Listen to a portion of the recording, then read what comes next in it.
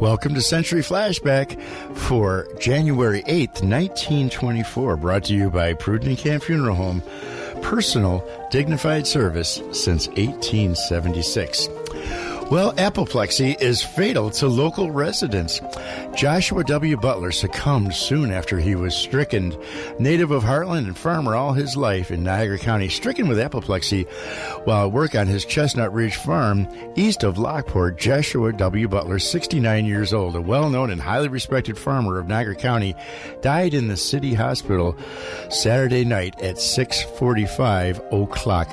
Mr. Butler was born in the town of Heartland in 1855 and was the son of the late Whitmer and Anna Butler, and received his education at the district schools. And at an early age, he took up farming with his father and followed that business all of his life.